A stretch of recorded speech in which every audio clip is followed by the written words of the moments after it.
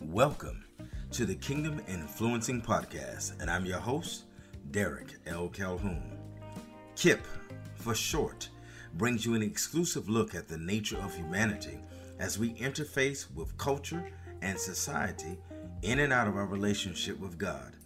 It explores the unique and contrasting position of having a biblical worldview versus a secular or societal worldview. I will explore these topics using the powerful and dynamic tools of the didactic narrative, teaching a relevant truth through storytelling, biblical exposition, teaching Bible principles, and of course, real talk. My background scans a diversity of over 35 years of work in education, government, law, ministry, business development, and consulting, respectively.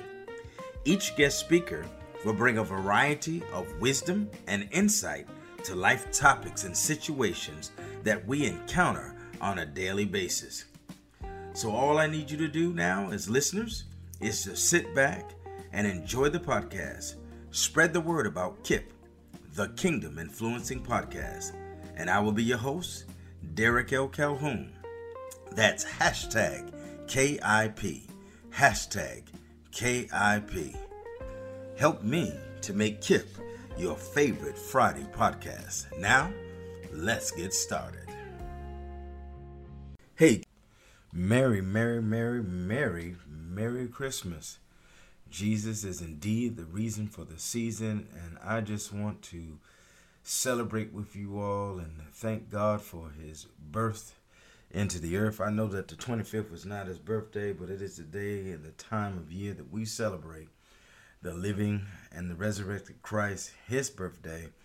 And I'm hoping that all of you who are members of a church would, as we give gifts to our family and friends, but that you would bring a special gift to the house of the Lord and drop it off at your church on this week, signifying a blessing to God. This is a tremendous time of year, one of my favorite times of year. And I just want to tell everybody thank you. Now, you say thank you every week. Of course I do. I'm blessed to have you guys as part of the listening audience for this podcast. But I really want to say thank you because this podcast is exactly my 50th podcast. And that's a place where we need to celebrate. I don't know if you've ever done a podcast before, but I never thought that I would make it this far when I first started. I could even imagine 50 podcasts. I mean, the first few podcasts, I was so nervous, I didn't know what day it was. And now to be able to look back and say, whoa, God has really done a good thing. He had begun a good work in me, and I know he shall complete it. But it's just amazing to be able to celebrate 50 podcasts. This is my 50th episode. So celebrate with me, and I want to celebrate with you because you all make it possible. If there was no listening audience, I don't know. But there is a listening audience. We just picked up another country that I've never seen before on my analytics. Nepal. Thank you guys, Nepal. I hope you are enjoying this podcast and sharing it with your friends. All right. Let's get started. I kind of want to go backwards, if you will, and just kind of address some things because it can become very precarious to people as it relates to where I'm going. What is this influencing church, and why are we discussing the influencing church, and haven't we discussed some things very similar in the past? We have discussed some things similar, but this becoming more apparent to me, and I hope apparent to you, that the body of Christ can no longer sit as a sleeping giant relegated to a Sunday morning service or a Wednesday night or Tuesday night whenever you go to service, but that we have to become actively engaged in the world's issues and the world's culture. Why do we need to be actively engaged? Well, first of all, people need to know that we're here, that there is a light in this dark place, that light is the light of God that lives within us.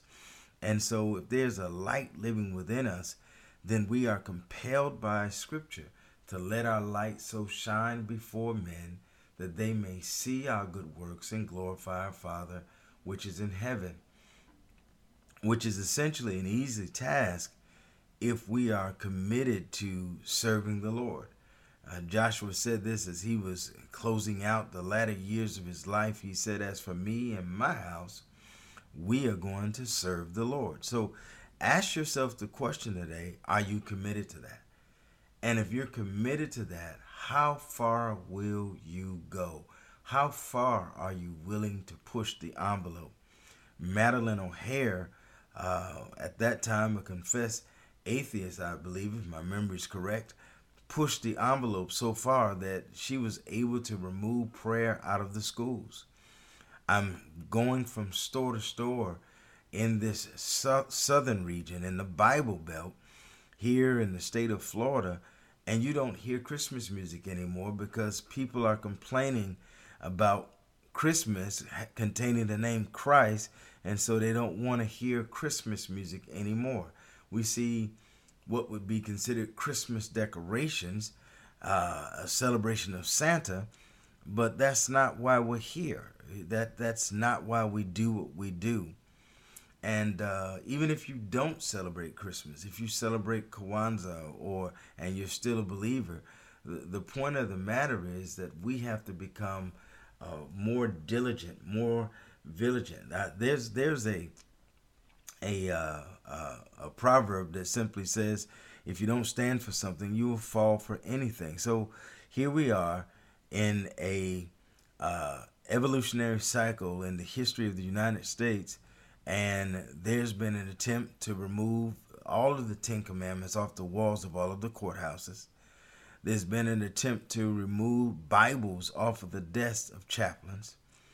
I mean, we're in a state of postmodernism that is unequaled or unparalleled to any other time in history besides the first and second century. And so the reason I took you to the book of Acts on last week was for us to look at the antagonistic culture of the first and second century, to feel the pain of those disciples who were apostles, who were actually whipped for their beliefs, and yet they still stood the test of time. They came out of prison with a clear mandate on their minds, or came out of that season of captivity with a clear mandate on our mind. And that mandate was simply that we're going to pray for boldness, and we're going to continue to do what we were called to do, because it's imperative that men follow God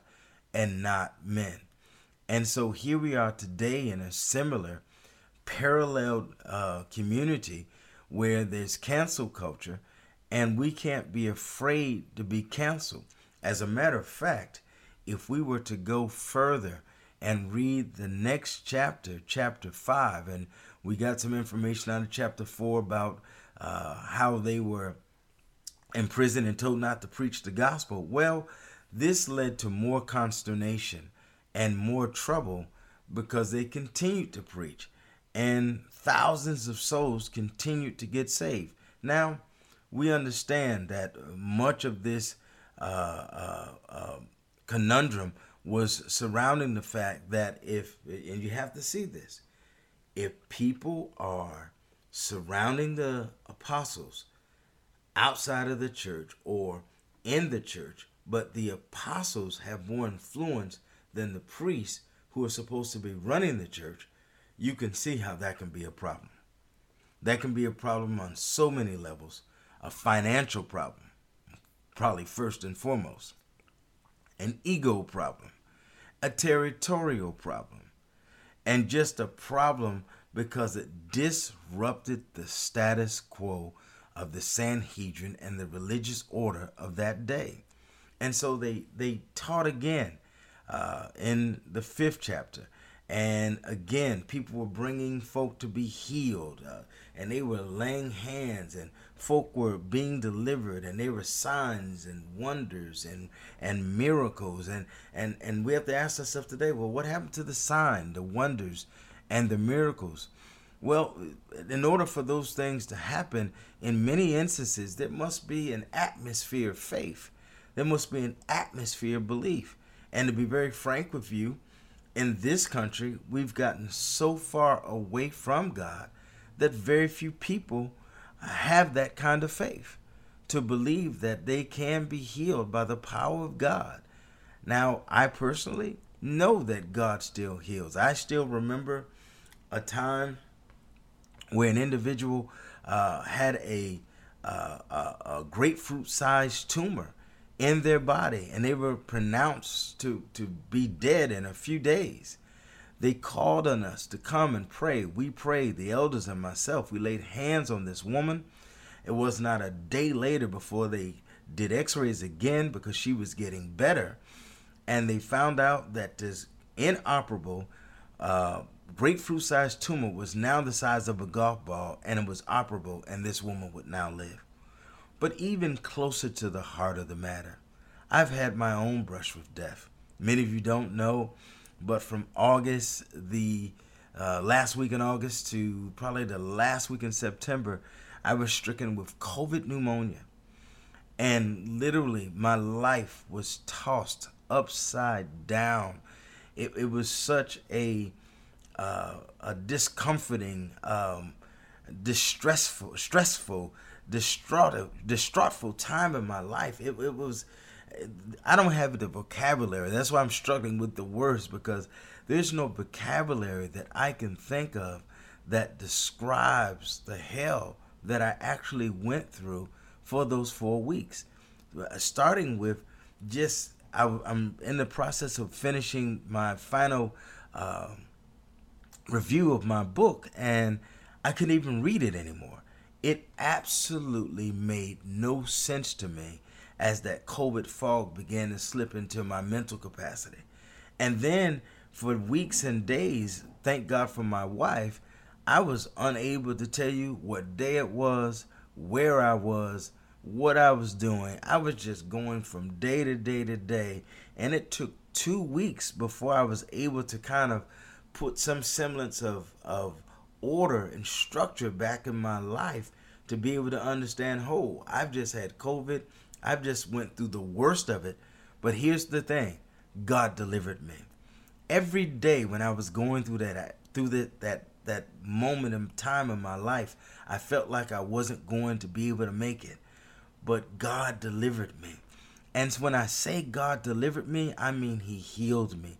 I mean He restored my mind. I mean He restored my health. He restored my breathing. My breathing was limited. I had to walk with an oxygen tank. You have no idea what this disease can do to an individual or a human body until you have it. And because its temperament is varied, we never know how it's going to affect or hit an individual, but it hits us all in different ways. And now here we are on the heels of Omicron. But let me say this. Let me say this. The bottom line was, it gave me insight to the temporary nature of man, to the very vapor-like existence that man has in the earth. So listen, while we are here in the earth, if we say we are Christians, if we say we are followers of Jesus Christ, then we must be willing to suffer for Him, because if we suffer for Him, we will reign for Him. And even as we are celebrating Christmas, what better way to celebrate it? Maybe you don't have an offering to bring to the church, but offer your body as a living sacrifice, holy and acceptable unto God, which is our reasonable service. And be not conformed to this world, but be transformed by the renewing of your mind, that we may prove what is that good, perfect, and acceptable will of the Father. We can give ourselves as an offering this Christmas. Instead of just going to the gym and working out and exercising, and that's great. We ought to do those things. We ought to take care of the temple. But we ought to dedicate ourselves, rededicate our lives, because the question bears witness. What have you done for God lately? What exactly have we done for God lately? I mean, seriously. Going to church, we didn't really do anything for God. What have we done outside of the church? How are we influencing our community? How are we influencing our families? How are we living? Are we living in a way that coincides with the Word of God? Or are we living in a way that customizes our Christianity to fit the modality and the operations of the world so that the world will not turn on us? How are we living? How are we really practicing our faith? Are we practicing our faith and living our faith out daily? Or are we squelched with our mouth shut in a corner just as long as we don't offend anybody? Well, they said this about Jesus, that Jesus is the chief cornerstone. They said he's precious. They said he's elect. But they also said to those who are disobedient to his word, that Jesus is a stumbling block, a rock of offense. So we cannot live for Christ, have him breathing inside of us through the power of the Holy Spirit. We live and have our being in him, and then everything's wonderful all of the time. When I do these podcasts, I gain some people, I lose some people. That's just the nature of the podcast. But I have to tell the truth. Speak truth to power. There are too many different faiths out here and avenues of falsehood for people to go down today without me being on here sugarcoating what needs to be spoken as the truth. So, for example, syncretism. What is syncretism? When people combine, they make a goulash of religions, a goulash of the faith, where they may combine Christianity, a little Islam, drop a hint of the zodiac system in there and horoscopes, and mix it all together and kind of come up with their own faith. Do you know how many people have never ever read the Bible and yet they compel others to believe that they are Christians? Never read the Gospels. How can we call ourselves Christians when we've never read the gospel of Jesus Christ? We have no idea what it says. I mean, in the sense of continuity from Matthew to John. What does it talk about? And what is our role as it relates to what it talks about? What is our responsibility?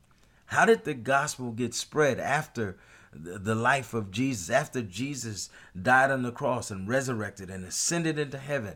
What happened after that? Well, if we haven't read the New Testament, we have no idea. What transpired before this, before Jesus came to earth? How were humans living? How were they measuring out and living out their faith? If we've never read the Bible, we have no idea. And so a lot of people come up with their own rationalism for what the faith is, or they make up things that they constitute as the faith, things that they've heard. Like, for example, God bless the child that has his own. It's not a scripture. It never was a scripture.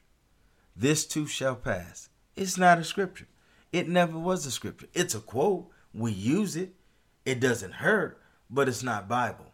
And so we have to read the Bible so we know what Bible is, so that we can hear succinctly the voice of God. The more you read the Bible, the more you'll know the voice of God. And when we know the voice of God, it will help us to minister in a way that is consistent with his voice and consistent with his revelation.